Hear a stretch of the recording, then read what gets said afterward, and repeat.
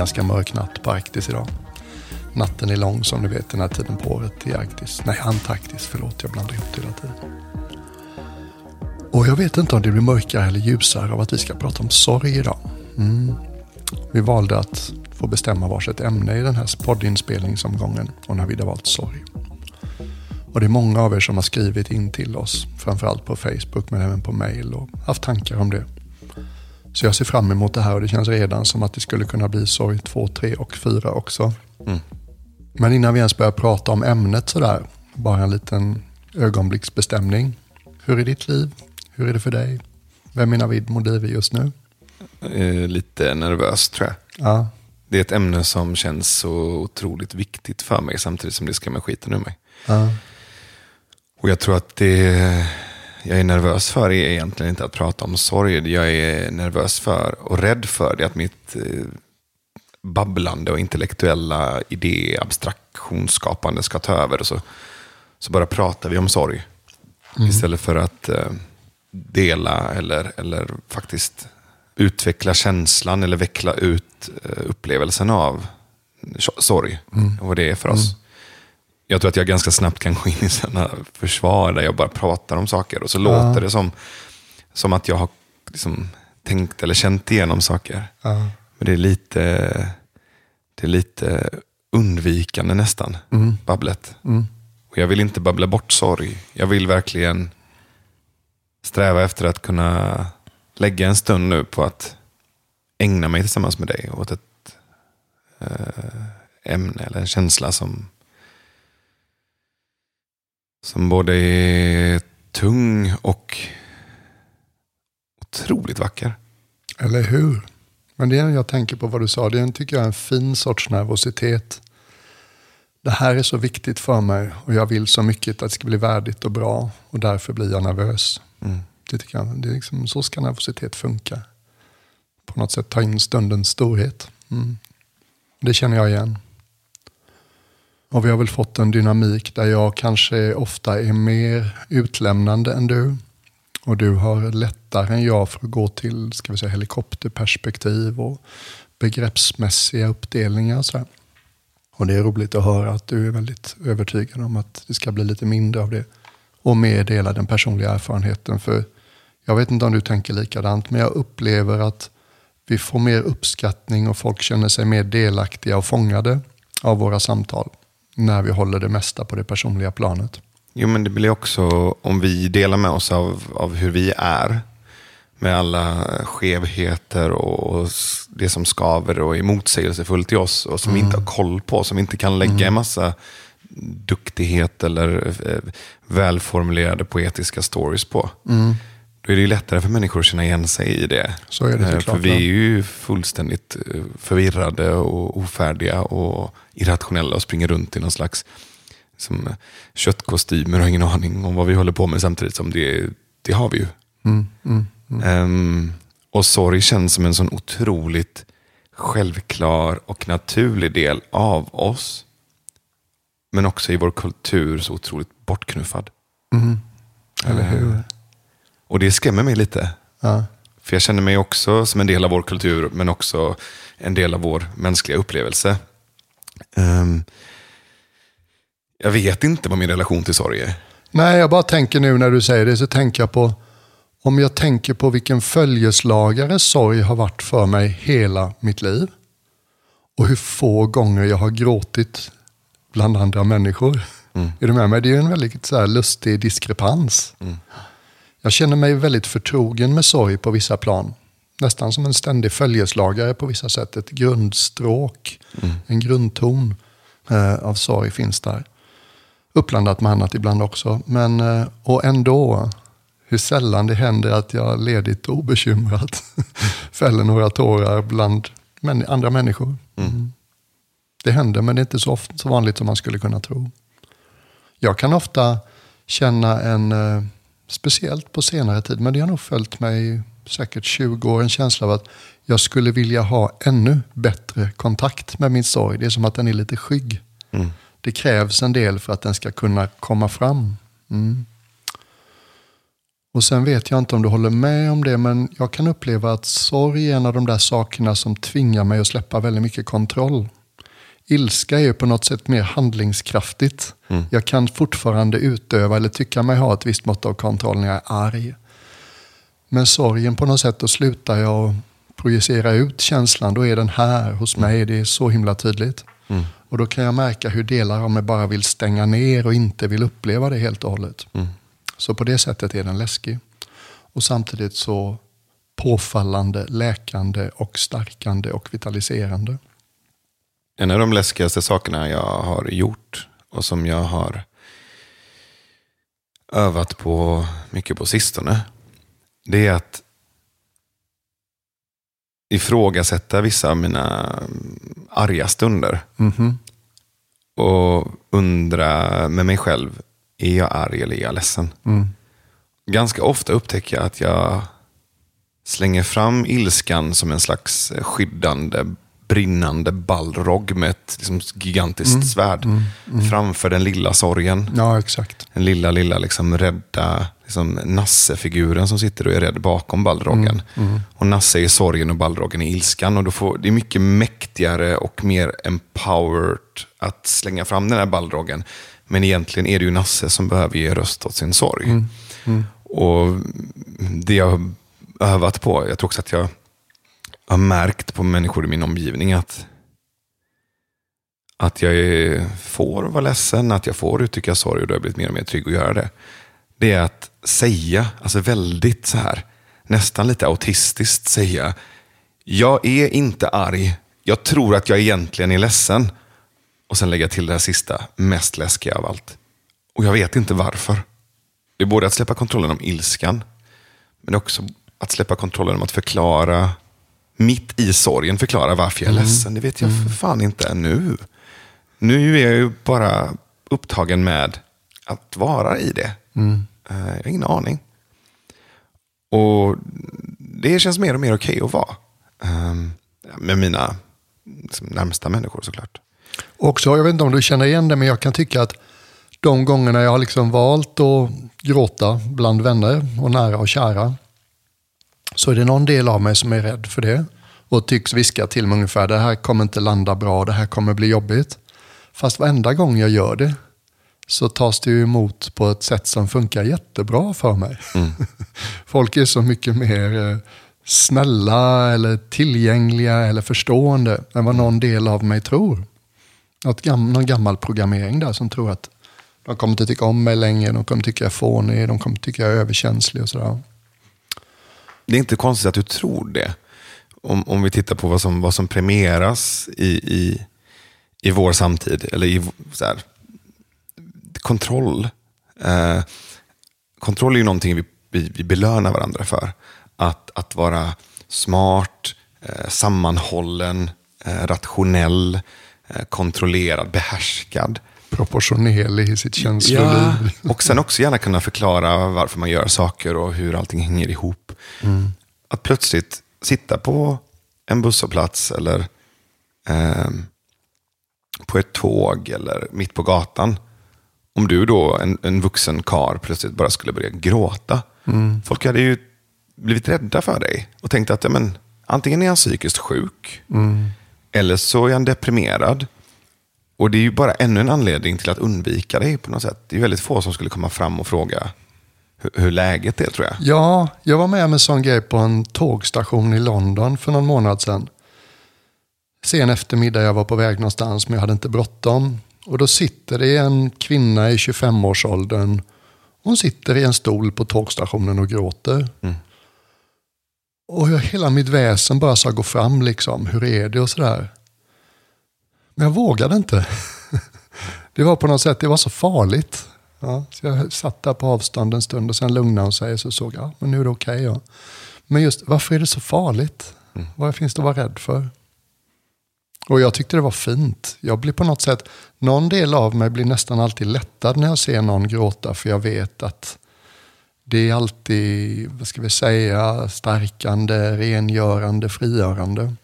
Jag i alla fall mår alltid bättre av att gråta. Och där förstår jag också att vi kan vara olika. Det kan finnas människor som har bestämt sig för att gråta mindre. Det har jag hört flera som har sagt, för att det har blivit en sån här vanemässig reaktion. Men i mitt fall så skulle jag egentligen vilja gråta lite mer. Och jag gjorde ju det i början när jag kom hem och var väldigt förvirrad efter alla munkåren och lite ensam och fattig. Grät ni inte mycket där? Jo, för där hade vi ju strukturer för det. Vi satte ju upp sammanhang, du vet. Strukturerad gråtfredag liksom. Nej, men strukturerat psykodynamiskt arbete i grupp.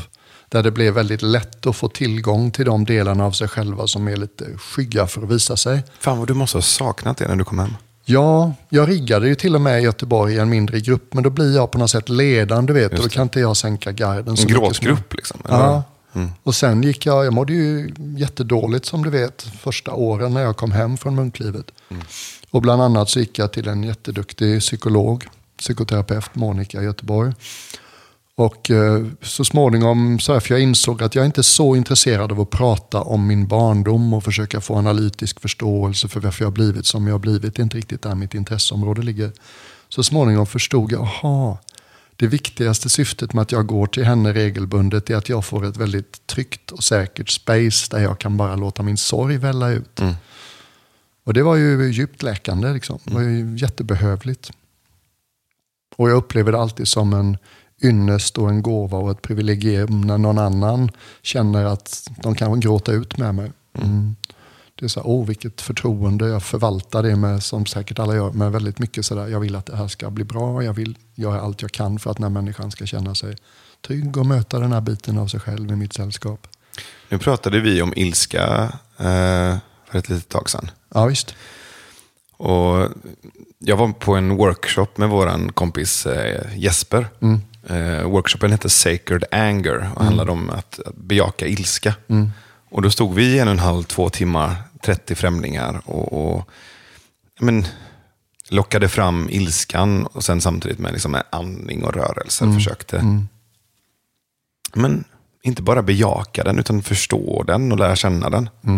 Och det var ganska mäktigt och det var ganska storslaget och mycket energi och ganska så här primalt så här, liksom nästan så att man gick in i så här klor och huggtänder och liksom morrade från höfterna och sen började liksom skrika och sen skriket över till vrål och sen andas tillbaka och hitta det här liksom. Och då var vi det ungefär 1,5-2 timmar och jag hade en partner, en person som jag aldrig liksom har träffat, som jag inte känner, som jag gjorde de här övningarna tillsammans med. Och det var utmanande och det var ju jävligt starkt. Och sen så gick alla.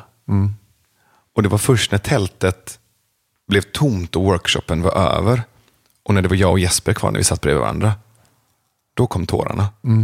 Båda satt och skakade och grät. Men det var som att vi var tvungna att hålla ihop oss själva. Det var som att vi var tvungna att hålla uppe den här fasaden medan det fanns massa folk i rummet. Ja, men är det inte nästan det ilskan gör på ett sätt i en av dess funktioner? För när den blåst förbi så sjunker jag tillbaks in i mitt eget och mig själv. Och vad är det vi möter under ilskan? Ja, antingen är det rädsla eller så är det sorg. Och sen tror jag också, det här är svårt att prata om, men en av mina andliga syskon, Susanne, en av mina Facebook-kompisar, hon tog upp i ett kommentarsfält just den här, vad hon kallade borduntonen av sorg. Bordun, det kommer från franskans ord för humla. Och vad man säger när man säger bordunton på svenska så menar man en låg bakgrundston som är mer eller mindre kontinuerlig.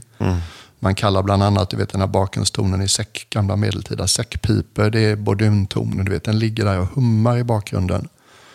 Och det har jag en känsla av att många kan känna igen sig. Det finns ju å ena sidan den uppenbara sorgen när någonting tar slut, ett förhållande, ett människoliv, ett arbete, man tappar funktion liksom fysiskt eller psykiskt, vad det nu kan vara. Och den sorgen är lättare att förstå sig på, men jag tror många av oss kan också uppleva en slags kontinuerlig bakgrundston av sorg. Och buddhismen är ju rätt tydlig och högljudd kring det. Det är nästan, du vet, sådär. Min buddhistiska sida kan ibland känna att det är som att mitt liv sker på en tågstation. allting kommer och går hela tiden. Ingenting varar. Varenda möte jag har slutar med ett farväl. Jag har lagt märke till bara den enkla gesten och säga hej då till någon. Det är lite obekvämt. Och jag vill gärna lägga till, jag vill ses snart igen, eller jag ser fram emot att träffa dig igen, eller vi hörs via whatever. Därför att det är någonting i mig som inte riktigt tycker om att bli påmind om att det är ett enda långt avsked, det här människolivet på vissa plan. Mm. Och de här mänskliga mötena där vi liksom aldrig riktigt möter varandra så fullödigt som någon del av oss aldrig slutar hoppas på. Och händer det kanske någon enstaka magisk tillfälle, så småningom tar det slut och det är man där med saknaden och längtan igen. Mm. Och det här på något sätt oundvikliga, att vi kommer att bli sjuka om vi har tur. Vi kommer att bli gamla om vi har tur. Vi kommer att dö allihopa. Mm. Men den borduntonen påminner mig om att när jag var liten så älskade jag sorgliga barnprogram. Mm. Säg ett sorgligt barnprogram, ge mig ett exempel. Det fanns ett barnprogram som hade en otroligt melankolisk inledning med en liten stad och lite berg och så ett tåg. Så panorerade kameran runt. Så var det ett otroligt så här, melankoliskt och vemodigt och sorgset intro. Mm. Och sen Alfons Åberg. Bara hela inledningen på Alfons Åberg är ju ganska, men det är lite mörkt och lite murrigt och lite så här melankoliskt och sorgset. Och det finns en ton av sorg över hela den här. Men han känns ganska ensam. Jag har ingen koll på någon tyvärr. Mm. Men jag minns att jag tyckte att de barnprogrammen som hade en sorgsen underton alltid var de som talade till mig mest. Ja. Och sen så spelade min pappa ofta ganska sorgsen musik hemma, bland annat. Men det finns som en genre inom persisk folkmusik som är klagosång egentligen. Alltså det är väldigt så här det är som en ledsen wailande Beyoncé liksom. Ofta en grupp som sitter runt i en cirkel med ganska få instrument och så sitter de och så här chantar nästan. Så här. Det behöver inte ens vara ord, de bara sköljer ur sorgen ur sig. Och det tyckte jag ju väldigt mycket om också redan som barn. Och sen så när jag blev tonåring så var det ju väldigt mycket emo, väldigt mycket melankolisk vemodig musik som hela tiden låg där och bubblade och stora hörlurar som gärna kapslade in mig och satt på bussen och lyssnade på liksom de här vemodiga artisterna ofta. Och så tänkte jag väl någonstans att det skulle ta slut. Att det skulle vara en tonårsperiod.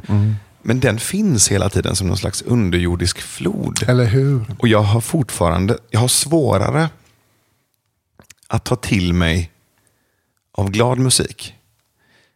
Men väldigt lätt till den sorgsna. Jag undrar om inte det gäller väldigt många. Titta på vad som går hem i folkhemmet, i stugorna. Det är rätt mycket vemod och melankoli alltså. Och jag vet inte, jag håller inte alls med. Jag tror att det är både och. För att det finns ju också en så här obenägenhet att ta emot det sorgsna. Jag menar, bara den här meningen. Du ska inte vara ledsen. Du har inget att vara ledsen för. Du behöver inte vara ledsen. Nej. Nu pratar vi om något glatt. Det finns ju någon slags motstånd också, upplever jag, mot det sorgsna. Sen finns ju det här nordiska vemodet också, du vet.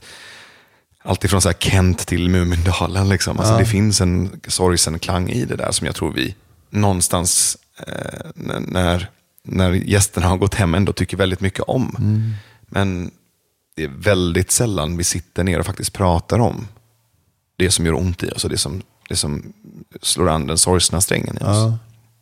En del av mig kan tycka att hela den här se positivt på saker och ting-attityden har gått överstyr. Och jag skyggar och ryggar rätt mycket kring den nu. Ofta tycker jag folk använder det som en slagträ och slår varandra i huvudet med det för att jag står inte ut med att du inte är pigg och glad hela tiden. Och sen finns det något extremt ytligt och till och med skulle jag säga osant i det. Det är som att du ska liksom, men bara vänd på perspektiven och se det så här istället. Som om livet bara pågick i hjärnan eller i huvudet.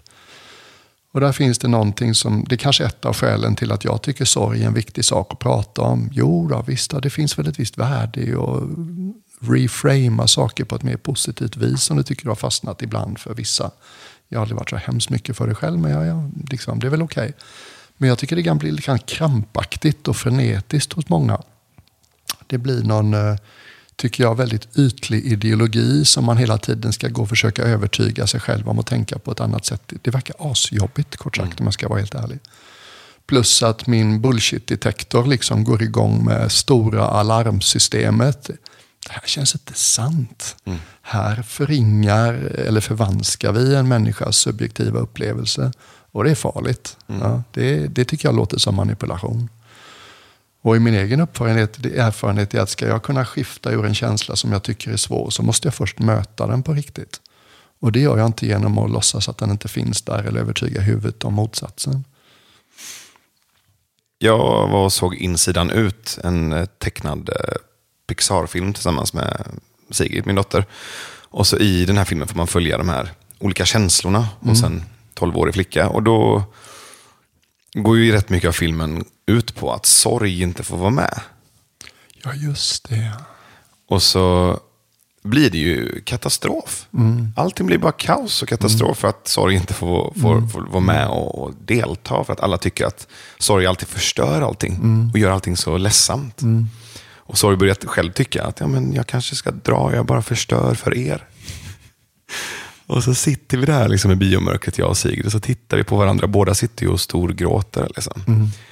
Och sen efteråt har vi så otroligt fina samtal om just det här med, och det är hon faktiskt, det är Sigrid själv som börjar prata om att pappa, jag tyckte det var så fint att sorg och glädje hittade varandra i slutet och att de insåg då att de behövde varandra och att de var systrar och att de inte var fiender, att de inte skulle liksom stänga ute sorg och hennes känslor, utan sorg och glädje behövde varandra för att kunna funka ihop. Sen har vi pratat jättemycket om det där att om vi nekar sorgen, om vi inte får känna sorg, så har vi svårare att känna glädje också. Då blir inte glädjen lika sann. Och att de snarare hänger ihop än att man ska ta ut den ena med den andra. Och det har ju hjälpt mig också. Att efter de samtalen bara, shit, jag trodde jag var ganska bejakande. Men bara för att jag går runt och är emo betyder inte att jag är i min sorg. Nej, kanske till och med har varit ett sätt att outsourca min sorg på Jocke Berg istället för att faktiskt känna den. Exakt. Ja, men vad ledsen han är, nu sjunger han igen. Men vad fan, vad är din egen ledsamhet? Stäng av Jocke Berg. Eller hur? Det är ett sånt där, du vet, vem var det som gjorde det? Goethe, tror jag. Den här gamla 1800- eller 1700-talsförfattaren. Unge Werthers lidanden. Nej, Faust, han skrev en pjäs om djävulen. Och det är någonting, det är lite som en pakt med djävulen när man säger till sig själv omedvetet kanske att jag tänker mindre och mindre uppleva mina jobbiga känslor, till exempel sorg. Det kan ju verka som en bra deal därför att man har mindre hjärteslitande ögonblick kanske. Men för mig tycks det som i exakt proportionerligt lika stor utsträckning som du vänder dig bort från de känslorna vi förknippar med jobbigt. I precis samma utsträckning, närmast matematiskt exakt, så förlorar du kontakten med de känslorna du tycker om. Är du med? Ja, men absolut. Och det är ju lätt att säga. Ja. Men när du väl står där så är ju sorgen en jävligt jobbig känsla. Bara så här, men om vi tänker nu innan. För jag tänker att det finns ett innan, under och efter också. Alltså, jag tycker innan sorg är så jävla jobbigt. För att det är där, jag vill inte. Och så känner man där det börjar. Men vänta lite nu, varför vill vi inte? Börja med det. Jag upplever att, nu ska vi inte vara så mycket uppe i huvudet som jag påpekade lite i början. Om jag ska ta det bara så här rent kroppsligt istället. Så knyter det sig i bröstet och i magen för mig och ofta så här en klump i halsen. Och jag får liksom svårt att svälja. Och så börjar jag leta efter någonstans att göra av min kropp, för jag vill typ inte visa mig för andra.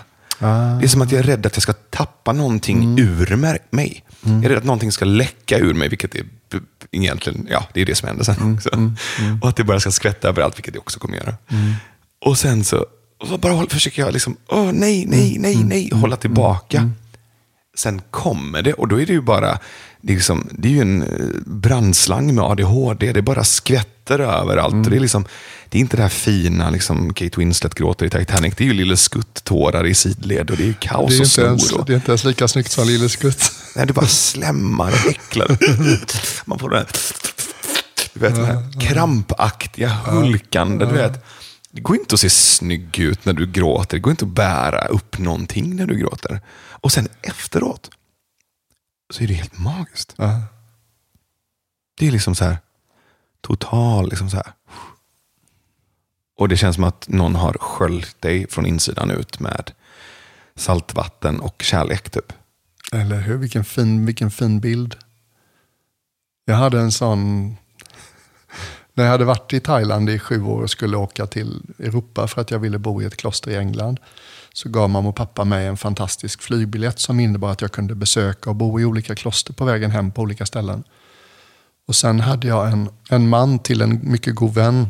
Hennes man höll på att dö i cancer. Jag tyckte om honom och var lite impad av honom. Han hade skrivit några romaner. Så jag åkte hem och bodde hos dem på Manhattan i 2-3 dagar innan jag kom till Europa. Gick bland annat allmoserunda på Manhattan barfota i 3 timmar.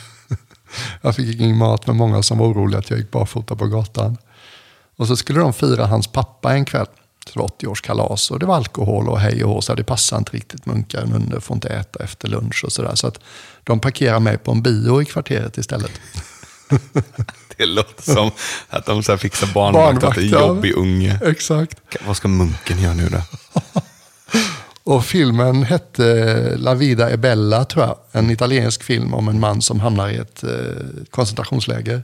Livet är vackert. Eller Livet är underbart. Livet är underbart. Med Roberto Benigni. Just det, precis. Och det är en riktig tearjerker, en riktig gråtfilm. Och då har jag liksom haft en period i mitt liv när jag har sådana perioder regelbundet. Jag kan känna hur sorgen bygger upp. Och så blir jag mer och mer intresserad. Nu vill jag verkligen jag vill att det här ska rulla. Sorg är inte ett problem när den får flyta vidare, liksom rinna. Men den är ett problem när den bygger upp som bakom en damm ungefär. Och mot slutet så är det ju bara så vackert och sorgligt så att man måste ju vara en staty för att inte gråta då. Och jag sitter och jag hulkar och jag snorar och jag gråter och jag har inga näsdukar med mig, inget papper, ingenting. Och jag är lite självmedveten, jag är munk trots allt och det syns liksom. Det är munkkläder. Och eftertexterna rullar och det är en del till liksom som gråter precis lika mycket, men de är ofta 2. Jag sitter ju helt ensam där och storhulkar. Och jag är lite sådär självmedveten mot slutet så jag vågar inte riktigt gå ut när de andra går ut. Så jag sitter kvar och hulkar färdigt och sen så är det i princip städaren kommer in och tycker att grabben, nu får du röra på dig.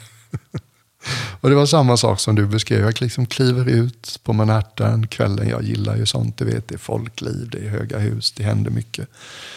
Och bara så känner mig ren liksom, som ett oskrivet blad. Så här, aha, det här är ren närvaro. Det är liksom inga filter. Jag tar in allting med stora ögon, stora öron och bred famn. Och det är lätt att glömma det. För att sorgen är läskig och tvingar oss att släppa kontroll. Gud vad gott den gör.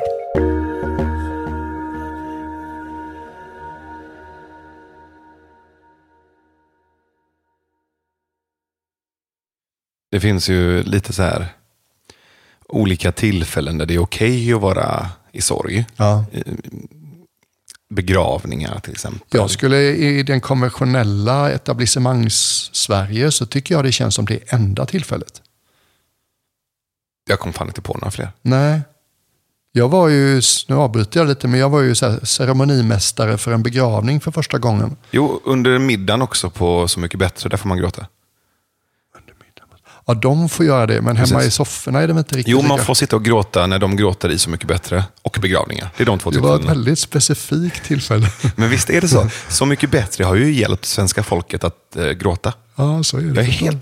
Nu lät det som ett skämt. Jag är allvarlig nu. Ja, nej, men jag förstår det. Det har ju, tror jag, har varit ett sätt att, vad ska man säga, mänsklifiera både liksom kändisar men också ge oss någon slags gemensam terapisession där på fredagsmyset. Och jag då ville bara liksom säga en erfarenhet från begravning. Jag har ju tänkt på det på många begravningar, men i februari tror jag det var, så fick jag möjlighet att vara ceremonimästare, eller vad man ska säga, för en bekants pappa som hade gått bort, och det var en borgerlig begravning. Och då är det fritt. Då gör jag ju vad jag vill och jag har ju deras förtroende. Så vi arbetar ut liksom ett litet manus innan. Och han som dog, han hade skrivit väldigt noga vilken musik han ville skulle spelas och sådär. Men då tog jag ut svängarna ganska ordentligt och gjorde en typ 15 minuters meditation kring sorg och närvaro och minnen av personen som hade gått bort mitt i. Och efter den så släppte det för jättemånga. Det var liksom Halmstad-etablissemanget som var där. Personer som man normalt, när man ser dem, hur de klär sig, hur de för sig, hur de pratar. Lite otippat att de skulle välja att gråta ut på en begravning för en god vän 11 på förmiddagen en tisdag i februari. Men det var sådär, ja just det. Det här är det magiska med begravningar. Det är det enda stället man får gråta utan att någon ska hålla på att trösta eller fråga varför eller försöka säga kloka saker. Där man bara kan få gråta i fred. Vi får ju båda betalt för att vara ute och prata. Ja. Och för ett litet tag sedan så fick jag ett uppdrag att komma och göra en workshop för ett företag och deras 700 medarbetare. Och då funderade jag några varv på det. Sen så föreslog jag att vi skulle ta just ämnet sorg och göra en workshop kring det.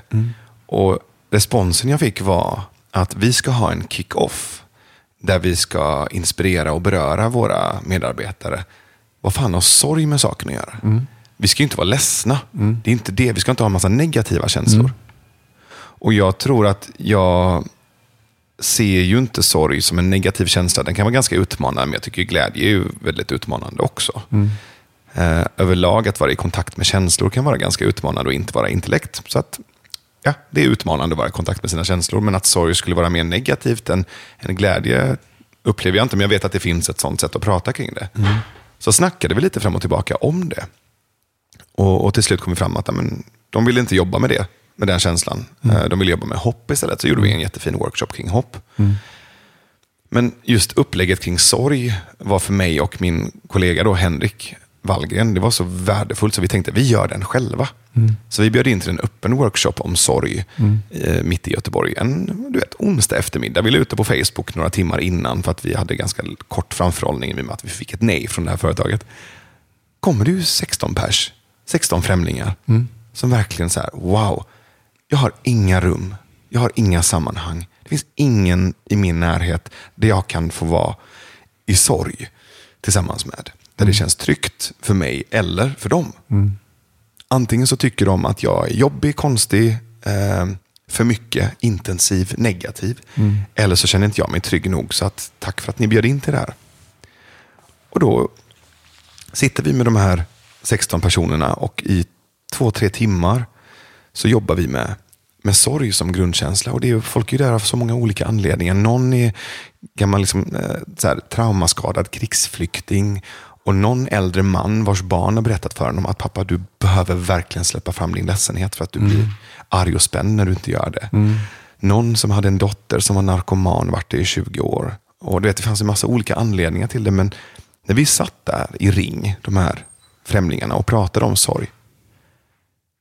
Efteråt, jag bara tittade på Henrik och jag var så otroligt tacksam och berörd av hela det sammanhanget. Samtidigt som jag kunde känna sån enorm ledsamhet över vi har inga kollektiva rum under våra liv, alltså i vår vardag.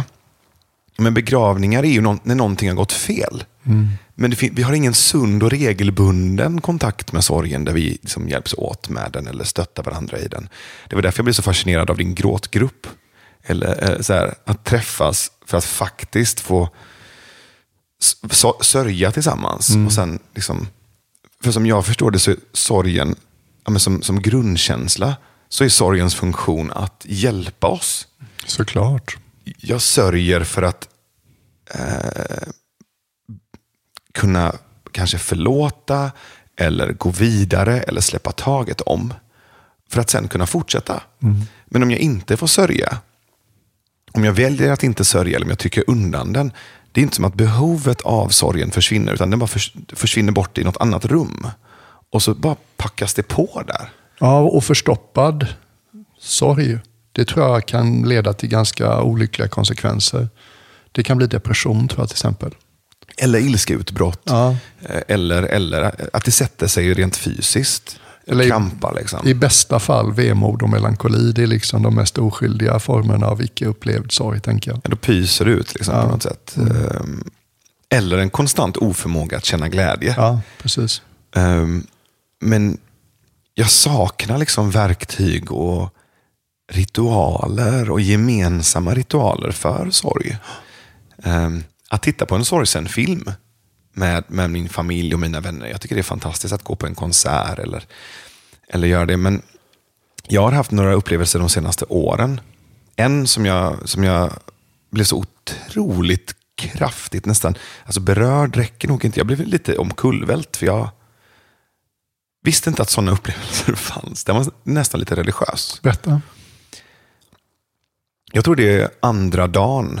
Första gången jag åkte till Burning Man ute i Nevadaöknen tillsammans med mina vänner.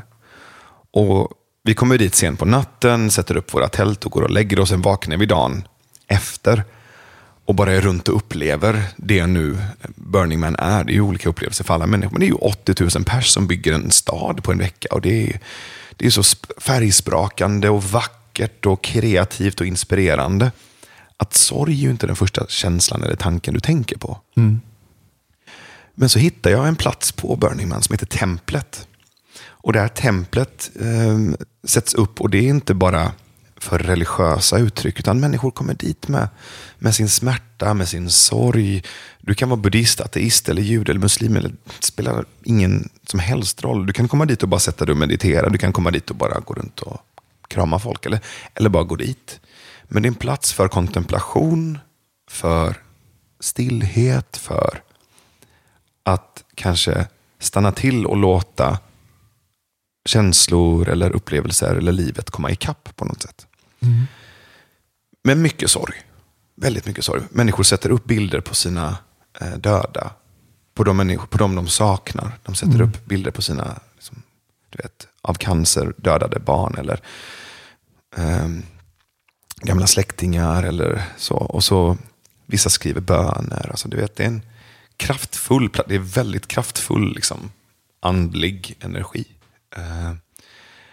Och jag kommer in där och bara, uppvuxen i ett militant ateistiskt hem med 2 föräldrar som hatar allt vad religion heter för att vi har flytt undan en hård regim. Uppdrillad och uppfostrad i en svensk sekulär intellektuell kontext där man är lite dum i huvudet och man tror på Gud. Kastas in i ett tempel mitt i öknen med människor från hela världen och bara står helt paralyserad i 2 timmar typ. Och vet inte vad jag ska göra. För det är som att allt de känner och sörjer och gråter och hulkar och ber, det är bara liksom forsar fram och tillbaka ur mig, som att jag står där som något jävla öppet spjäll. Jag kan inte röra mig. Jag är helt fast där. Och sen så bara liksom går jag ut och jag är ju helt ensam. Och när jag väl kommer ut ur templet, då bara börjar jag storgråta. Och står jag där och bara gråter och solen lyser på. Det är ju 40 grader varmt. Jag står där liksom på tajta små shorts och någon guldkeps, du vet. Det är så jävla konstig situation. Och vilken filmisk. Massa halsband och någon liksom, du vet, sjal och säkert så här, du vet, ökengoggles också, såna här glasögon för att det är någon sandstorm också.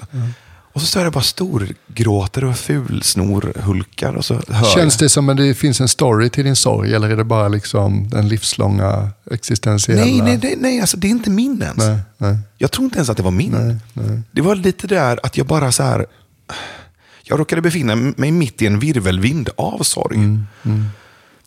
Jag tror inte ens min var relevant. Utan jag bara kände så här, vad mycket sorg det finns i den mänskliga upplevelsen. Alltså att vara människa innehåller så mycket sorg också. Och så var det så många som sköt sin sorg kors och tvärs, och den råkade jag stå mitt i den elden. Liksom. Och så stod jag där utanför och gråter, och så hör jag så här, kanske 10 meter bort, så hör jag så här, Bob, wait for it. Bob, wait, I have to do something. Och så liksom, tittar jag upp så här mitt emellan tårarna, så ser jag att det är ett äldre amerikanskt par, en liten spinkig gubbe och en jättefet kvinna som är spritt språngande nakna på varsin cykel. Och så är de på att cykla bort från mig, men så vänder hon sig om och ser mig och så ber hon sin man att stanna. Så Bob, mannen då, han stannar cykeln. Den här kvinnan, hon välter ju av sin cykel, alltså hon är ju enorm. Och sen så bara går hon mot mig så här, tar mitt huvud i sina händer och bara tittar på mig. Och sen bara, du vet, slår de här labbarna runt mig och bara håller mig mot sitt bröst liksom.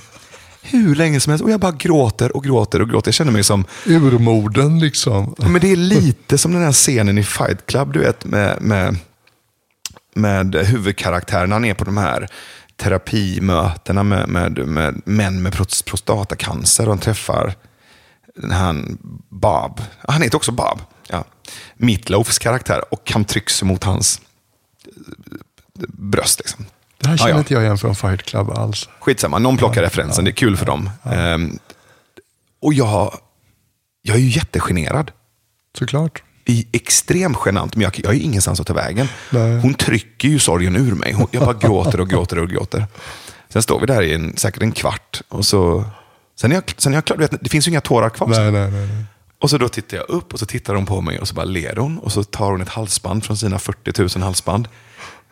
Lägger runt min hals, ger mig en puss på kinden och så hoppar hon på sin cykel och så cyklar hon och Bob iväg. Man skulle vilja se filmen. Och så, jag vet inte vad jag ska göra så jag sätter mig på min cykel, cyklar till vårat camp. Och alla mina kompisar, alla mina bästisar är ju där liksom med mig. Jag bara sätter mig mitt i campet liksom. Jag bara sätter mig ner och jag är så slut. Känns som att jag sätter mig ner för första gången i mitt liv. Efter en lång liksom 30-årig resa. Jag bara sätter undan min väska. Och så kommer Jesper så här bakifrån och bara sätter 2 armar runt mig. Och så börjar jag gråta igen. Och det bara rinner och så kommer det fler och fler så här, från campet. Helt tysta. Sätter sig runt mig och Jesper och så bildas det liksom en ring med människor som bara håller om mig. Det är så här 20 pers. Och jag bara, i mitten av den här människohögen, jag bara gråter och gråter och gråter och gråter. Och det är både så här min, fast gammal sorg liksom, som jag inte fått ur mig, men också en massa andra människors som på något sätt så här rinner ur mig. Jag vet inte hur det där funkar. Jag skulle säga att ofta så har jag ingen aning om varför jag gråter. Verkligen inte. Jag hade ett sånt tillfälle, tror jag berättade om det här i Sorgpodden som jag var med, men jag missade att de flesta som lyssnar på den inte har lyssnat på den. Hallå? Ja. Googla Sorgpodden och lyssna på Björns avsnitt. Men det var typ 4:e året som munk, 4:e och andra året som munk i Thailand, så hade man möjlighet att inte bo med de engelsktalande munkarna och nunnorna, utan sticka iväg och vara i ett kloster med bara thailändare, och de chanserna tog jag av olika skäl. Och jag var lite sådär så att jag tyckte den här idén om att överlämna kontroll till sin lärare var vacker. Så när han sa vart vi ville åka, då det fanns liksom 300 kloster att välja på i Thailand, så det kan du bestämma. Och så skickade han mig till ett väldigt stökigt kloster i Bangkoks förorter. Vänta. Innan du går vidare. Ett stökigt kloster. Ja, men tänk så här. När klostret byggdes 15 år tidigare så var det bara risfält runt omkring, men urbaniseringen har hållit på. Och nu är det ett jättelikt bostadsområde som ska byggas i närheten, och det bygger på att man fyller i risfälten med jord eller sand eller vad det var. Så att dygnet runt, månad efter månad, körde kanske 3, 4, 5 lastbilar förbi klostret i ganska hög fart och drar upp grus liksom. Så att vi sopade hela det här marmortemplet 2, ibland 3 gånger om dagen och tvättade fönsterrutor flera gånger i veckan. Och var rätt stökiga översvämningar under regnperioden och myggorna blev stora som små bofinkar. Och det var helt enkelt nästan inga munkar som ville vara där, för det var stökigt och mycket jobb och högljutt. Och det var i stan.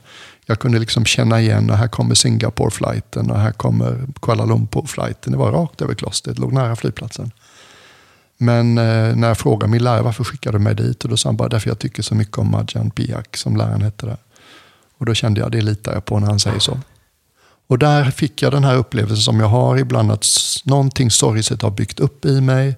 Jag vet inte vad det är. Som du nämnde innan när du var inne i det här tältet, sorgens tempel eller vad det kallades. Att det inte ens var din.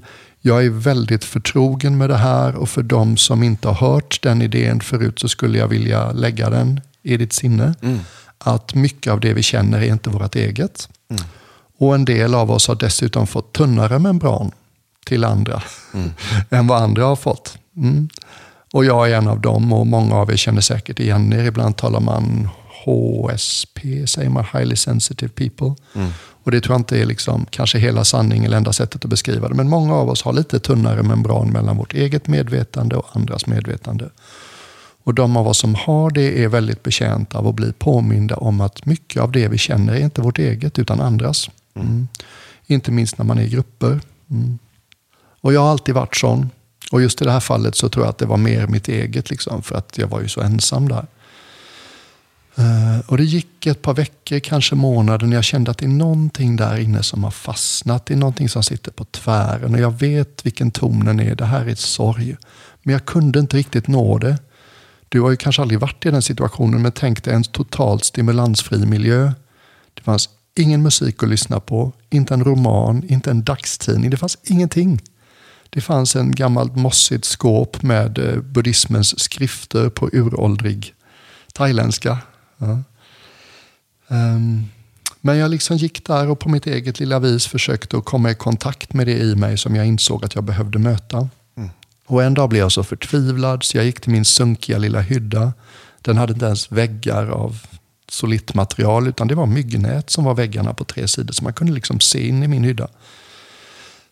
Och jag satte mig på golvet framför min lilla buddha-staty. Man har alltid en i sin hydda i Thailand i skogstraditionen. Och jag bara lämnade över mig och sa, jag klarar inte det här. Jag fattar inte vad det är. Jag vet inte hur jag ska nå det. Jag ger upp. Jag liksom, du får ta det här Buddha. Och så satte jag igång och buga. Ganska likt en muslimsk bugning. Liksom. Tårna och knäna i marken. Och bugningarna består av att sätta pannan och händerna på marken och sen tillbaks upp. Och jag bugar kanske 10-15 minuter och sen börjar någonting sakta bubbla. Det var någonting med den här gesten att jag klarar inte det här. Jag är hjälplös. Jag vet inte vad jag ska göra. Du får ta det här. Det är inte mitt. Och sen kom det liksom som en sån där, du vet nästan som en jordbävning som börjar under havsbotten. Sådär. Den var väldigt sådär långsam och kom från en djup plats. Och bubblade upp genom systemet. Och jag känner igen det här som du sa tidigare om sorgen. Just att det var så överväldigande. Det var som att varje cell i mitt system grät och var sorgset just då. Och det är så mycket energi som frigörs. Jag blir alldeles svettig och varm. Liksom. Svetten rinner och snoret rinner. Och jag hulkar och ögonen rinner. Och jag bara höll på och jag var grymt närvarande. Jag hade ju tränats då liksom varje dag i över 6 år. Eller över 4 år. Att sveps inte med av tankarna utan håll dig närvarande i kroppen. Och jag bugade. Jag bara så det här får vara så länge det vill. Det här kan vara i 10 dygn. Jag skiter i det. Jag kommer att buga här och bara ta emot det här så länge det kommer. Jag tänker inte tro på en enda tanke som det för med sig. Och så efter kanske 15-20 minuter av det intensiva gråtandet med varje, som det tycktes mig, varje molekyl i mitt system. Så tog det slut. Ganska helt plötsligt. Det var som att sakta men säkert så bugade jag liksom och så fick jag lite mer distans och oj vad intensivt och vad mycket det är och nu tog det slut.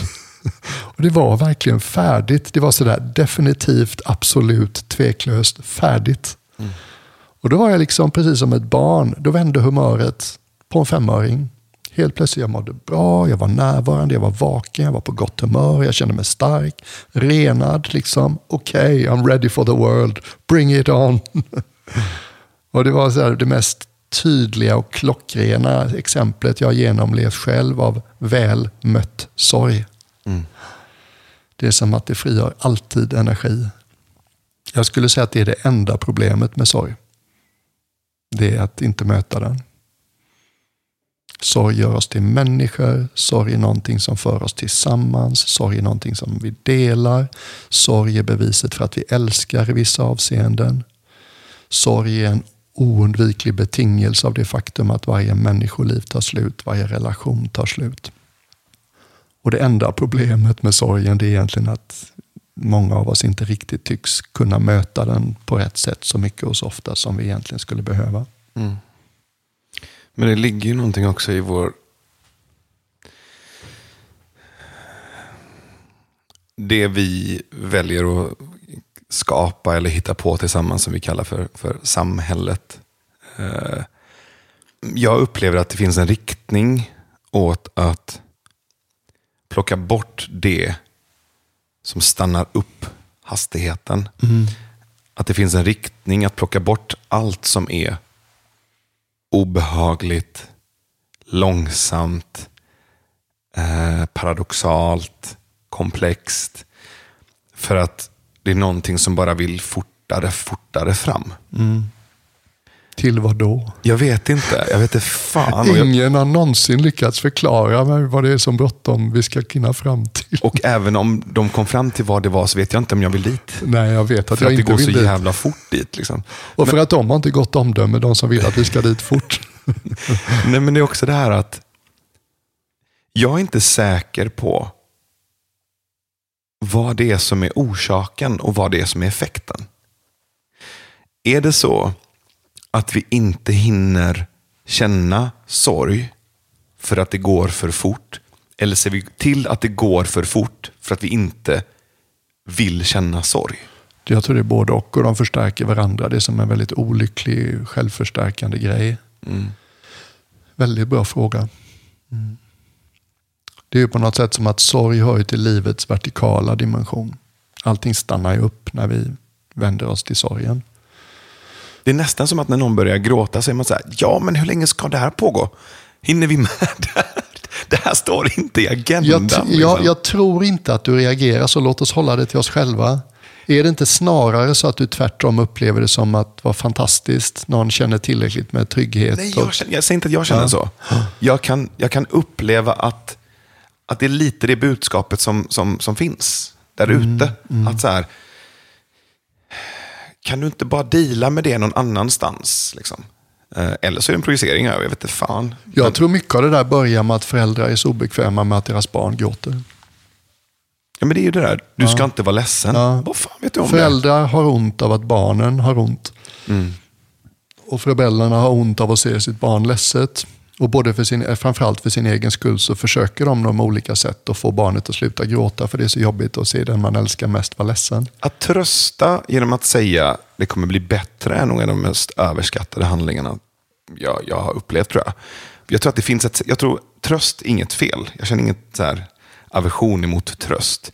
Men säg inte en massa saker. Utan det räcker att hålla om någon som är ledsen. Håll om, var nära. Men säg inte det kommer bli bättre. Eller det kommer bli okej. För det är ju det taskigaste du kan säga egentligen. Det betyder det du gör just nu. Det är dåligt eller det är inte okej. Det är ju det budskapet som landar på något sätt.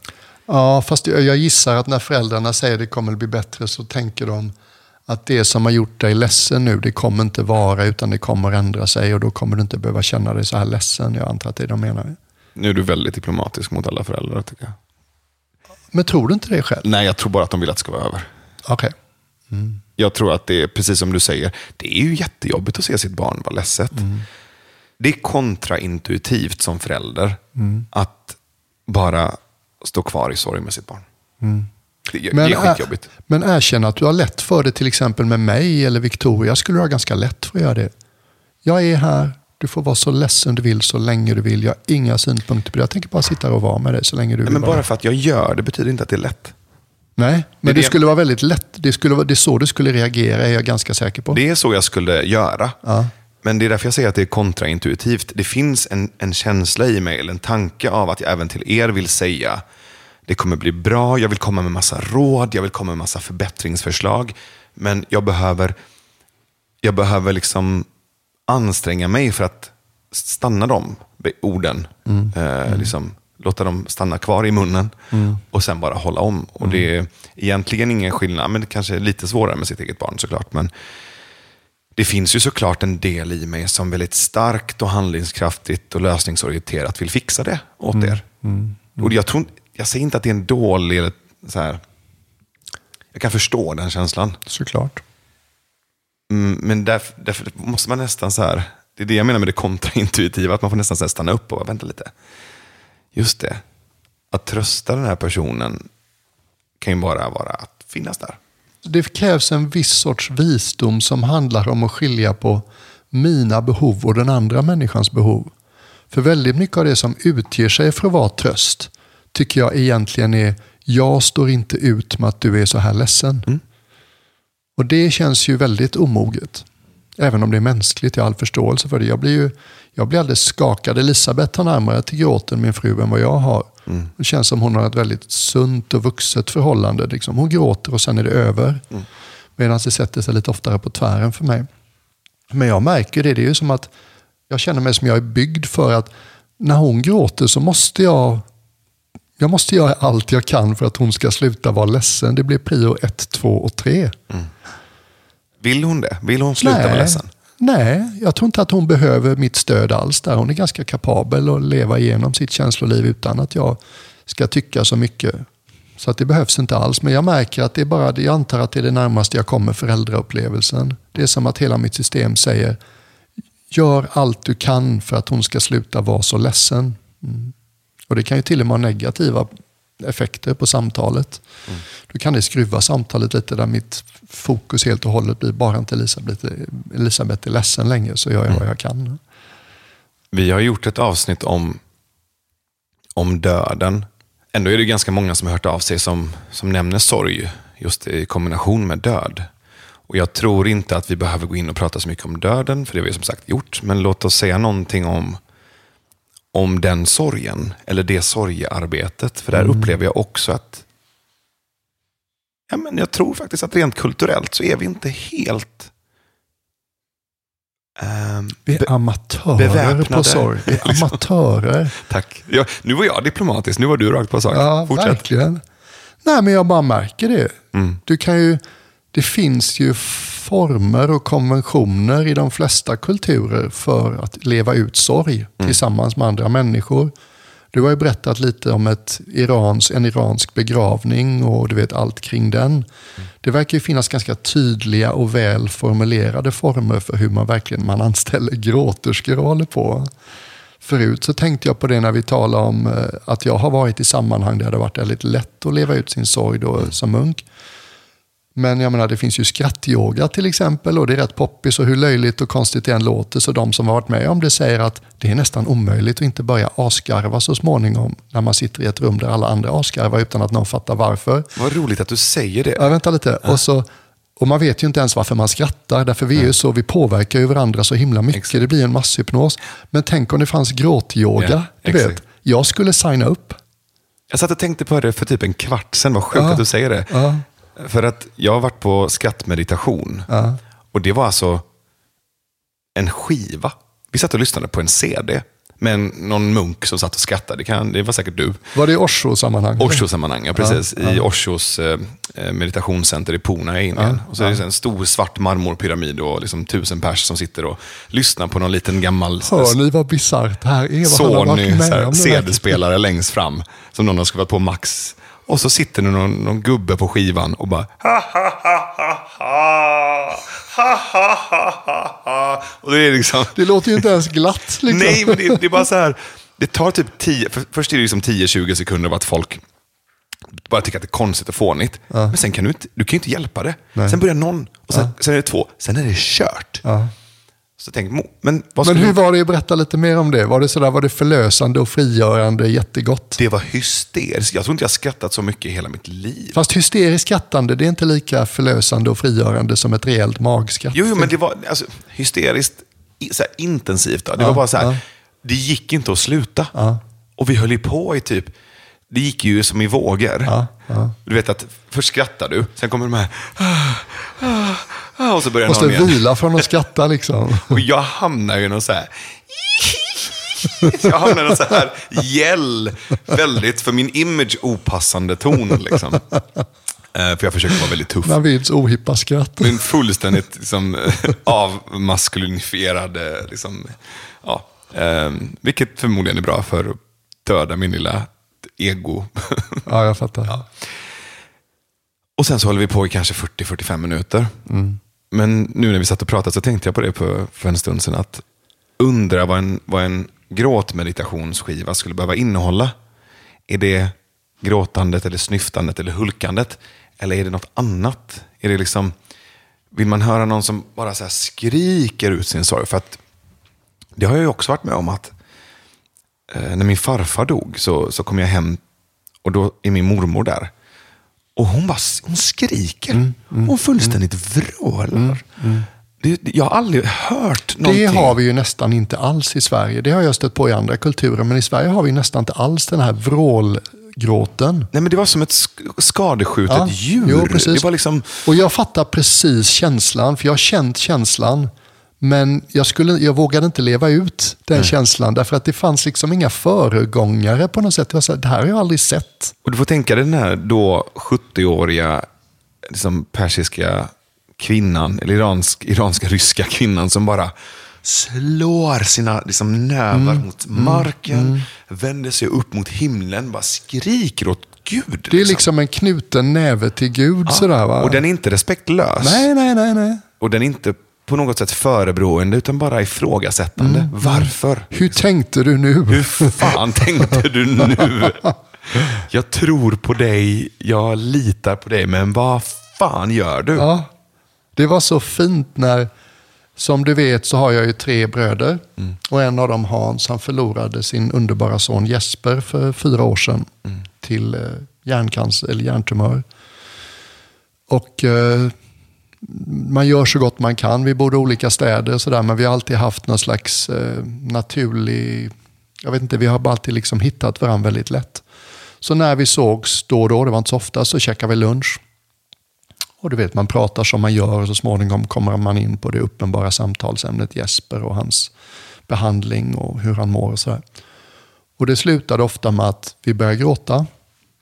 Och det var så fint för att det var som att vi gav varandra det självklara utrymmet att gråta utan att behöva förklara. Så vi kunde sitta, du vet, på en vanlig lunchhak i Stockholm och så ibland var det till och med svårt att fatta vad det var som triggade, men det var som att det finns så mycket förtroende och trygghet mellan oss. Så vi sitter liksom där tyst i 5-10 minuter och äter våran dagens och låter tårarna få droppa ner i lunchtallriken. Och så småningom så är bägge samlade för att samtalet ska tas upp igen, och på ett ganska manligt sätt så det är inte nödvändigtvis så att vi pratar om vad vi har känt och vad vi har tänkt på när vi har gråtit, utan vi kanske pratar om något helt annat när vi plockar upp samtalet igen. Och så småningom så tar lunchstunden slut och vi går åt olika håll. Och det är som att det var så självklart så att det kändes inte viktigt eller nödvändigt att tala innehåll så mycket. För att på något sätt var det så tydligt, vi vet vad vi gråter kring just nu. Och det kändes som en så här, vad fint att jag har någon i mitt liv. För att Hans är ledsen och förtvivlad, det är ju rätt självklart.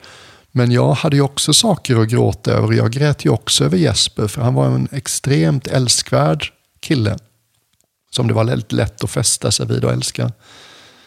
Och jag grät säkert för annat också. Precis som på en begravning så känner jag ofta att folk gråter inte över saknaden efter den som har dött, utan de gråter över 1000 andra saker. Men apropå det här med att knyta näven mot Gud, så sa Hans då liksom vid något tillfälle att finns Gud så skulle jag vilja prata med honom. Eller henne. Hen har en hel del att stå till svars för.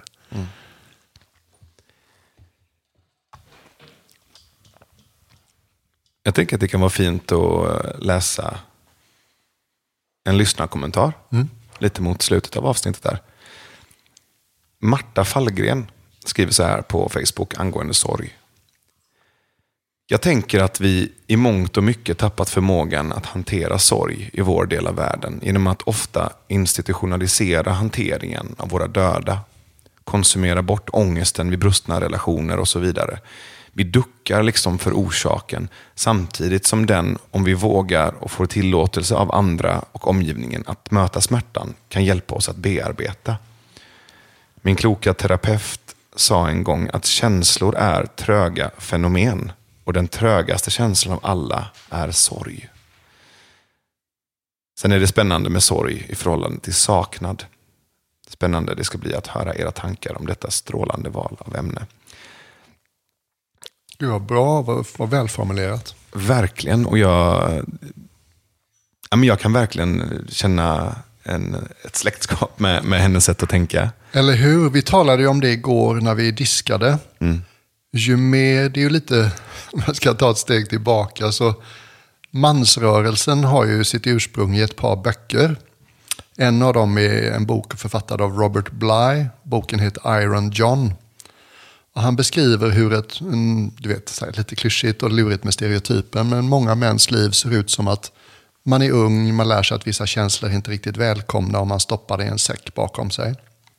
Och den här säcken blir större och större och större. Och för de flesta av oss tar det rätt lång tid innan man tycker eller upptäcker den här säcken och hur tung den är. Så för de flesta männen så hinner vi bli åtminstone 30, ofta 40 innan vi börjar intressera oss för att faktiskt möta det vi bär på. Om ens då. Om ens då, ja. Och sorg är ju en av dem. Men nu tappar jag tråden lite. Just det. Och när du och jag diskade igår så pratade vi just om så länge man inte vill möta allt det där så kan man ju pinna på i livet lite kvickare fast mycket flackare och leva väldigt mycket på det horisontella. Och det är som att livet behöver få lite mer tid när vi faktiskt, det här kanske gäller mer män än kvinnor, jag kan inte uttala mig om kvinnor för jag är man. Men det är som att mitt liv måste få ett lite långsammare tempo när jag blir mer intresserad av att faktiskt möta känslomässiga bagaget jag bär på som jag av olika skäl inte har riktigt kunnat möta fullt ut. Så att det saktar ner mig på vissa plan. Du vet den här... Och det sa ju hon, trögare än trög känsla. Ja men precis, men jag gillar det här när du säger att det behöver mer utrymme. Att det behöver mer tid och kanske lite mer omvårdnad. Det finns ju ett fenomen under jul och påsklov att folk blir sjuka. För att bakterierna hinner ikapp. Ja. Jag blir oftast de 2-3 första veckorna på sommarledigheten. Så är jag ofta väldigt frustrerad, arg och ledsen. Och det känns som att det är sånt som kommer ikapp från resten av året. Ofta är ju våren ganska intensiv. Och så kommer de känslorna som de 2-3 första veckorna av sommarlovet eller av sommarledigheten. Känner jag mig ganska förvirrad och kaosig. Så nu har jag börjat säga det. Att då behöver jag lite extra omvårdnad och lite extra hjälp. Precis där i början innan jag kan kalibrera till stillhet och ledighet. Och det är så smart att säga det innan, för då när man sen reagerar lite starkare än vanligt i olika situationer så fattar den man är att det inte är jag som är problemet, det är inte jag som har gjort något fel. Han eller hon är bara mer reaktiv just nu och de har redan sagt att de är det. Men det Marta skriver också kring det här med konsumtion och med institutionalisering av våra döda, också av våra gamla och människor som utkanterna. Av våra unga? Ja, men människor jag kan tycka att det liksom, folk sätter barn till världen men har inte tid att ta hand om dem. Så kan det ofta kännas i Sverige. Logistikinslaget är ju häpnadsväckande stort i de flesta småbarnsföräldrars värld i Sverige idag. Men alla som på något sätt står i vägen för att det ska gå fort. Alltså alla som gör det ineffektivt. Gamla är ju sjukt ineffektiva. Barn är sjukt ineffektiva. Sjuka är sjukt ineffektiva. Funktionsnedsatta är sjukt ineffektiva. Men det var lite det jag menade förut med att vara ledsen. Tänk någon som står och lipar i en fabrik. Vad fan, ut med dig. Du har inget här att göra, du stoppar ju upp jag skulle reagera tvärtom, men jag förstår vad du menar. Jo, men du är ju inte en klassisk fabriksarbetare heller som stämplar in och stämplar ut. Utan jag tror att, nu använder jag fabriken som symbol såklart. För vår tid. Men jag tror att vi har byggt bort det där. Vi har inte tid att vara ledsen. Det stannar upp. Så deala med det på din fritid och kom tillbaka och var effektiv. Därför det här, det finns som en liten, vad ska man kalla det, ett litet ganska så här amerikanskt, så här, du vet, som i romantiska komedier, när någon har blivit dumpad, så ska man ju ofta äta choklad, men ut och shoppa. Ut och shoppa. Är du ledsen? Ut och shoppa. Har någon dött? Ut och shoppa. Ut och konsumera, så blir det säkert bra. Ja, det känns ju bra där och då för att vi får en massa jävla påslag av diverse kick, torsk, liksom, kemikalier. Men det är inte som att du får inte doppa tån i sorgsjön liksom. Nej. Och sörja, för att sorg är ju inte bara liksom, när någon har dött. Jag menar att göra slut med någon du har varit tillsammans med, eller att någon försvinner ur ditt liv som du har varit intensivt mycket med som är en relation. Det är ju som att någon dör. Det är som att någon plockas ut ur ditt liv. Absolut. Ska du sen gå och shoppa bort det? Vad är det för idioti liksom? Det funkar inte. Jo, det gör det ju, men det funkar ju inte. Det funkar, men det funkar inte. Alltså, det är lite som att kissa på sig när man fryser. Jo, men faktiskt. Jag menar, på fullt allvar menar jag. På kort sikt så har det en viss uppiggande, stöttande effekt. Det blir lite varmare i det ena fallet och det blir lite roligare i det andra fallet. Men på sikt så blir det ju värre. Distraktion leder ju aldrig till transformation. En annan person i ett annat kommentarfält just kring sorg berättade så här att sorg är faktiskt lite ovanligt. Ulrika tror hon hette, en kvinna som mediterar. Och hon sa att vetenskapen har nu kommit fram till att en känsla som far igenom oss, om vi inte följer tankarna som kan uppstå kring den och så att tankarna gör den mer långvarig, så pågår en känsla i oss rent bara 90 sekunder. Sen upphör den. Förutom sorg. Den är helt unik där. Och utan att du följer en enda tanke och gör den större och mer dramatisk och liksom bygger på den med tankar och så kan sorgen sitta i oss i 30 sekunder. Eller 30 minuter menar jag. Det vill säga typ 20 gånger längre. Det är ju en ganska så här påtaglig, proportionerlig skillnad. Det är något med sorg helt enkelt. Apropå trög. Ja, apropå trög, ja precis. Du Björnen, vad fint det var att få prata sorg med dig då. Jag tror att Antarktis faktiskt blev lite ljusare. Men det kan bero på att några stjärnor tändes snarare än att solen börjar skimra på horisonten. Vi som har gjort programmet heter Navid Modiri, Björn Attiko Lindeblad och Susan Alev Arslan. Timmy Strandberg från Poddbyrån har hjälpt oss att spela in och klippa. Som vanligt vill vi tacka våra hemliga sponsorer.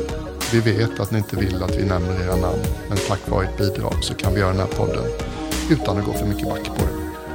Tack också till Ingrid Hyltander, Ann-Charlotte Jonsson och Esa Norossi som är 3 av många som har valt att gå in på www.patreon.com/bjornochnavid och stötta oss. Det kan du som lyssnar också göra. Vi gör den här podden för att vi tycker det är meningsfullt och kul. Och tack vare er så slipper vi gå back på det. Vill du höra av dig till oss och berätta vad du tycker eller inte tycker om i programmet eller tipsa oss om ett ämne eller person vi ska ta upp, så mejlar du till bjornochnavid@gmail.com eller så går du in på Facebook och likar vår sida som heter Björn och Navid och där kan du också ta kontakt med oss. Som vanligt, tack så jättemycket för att du och ni är med oss. Det känns sammanhängande. Hej då, puss och kram.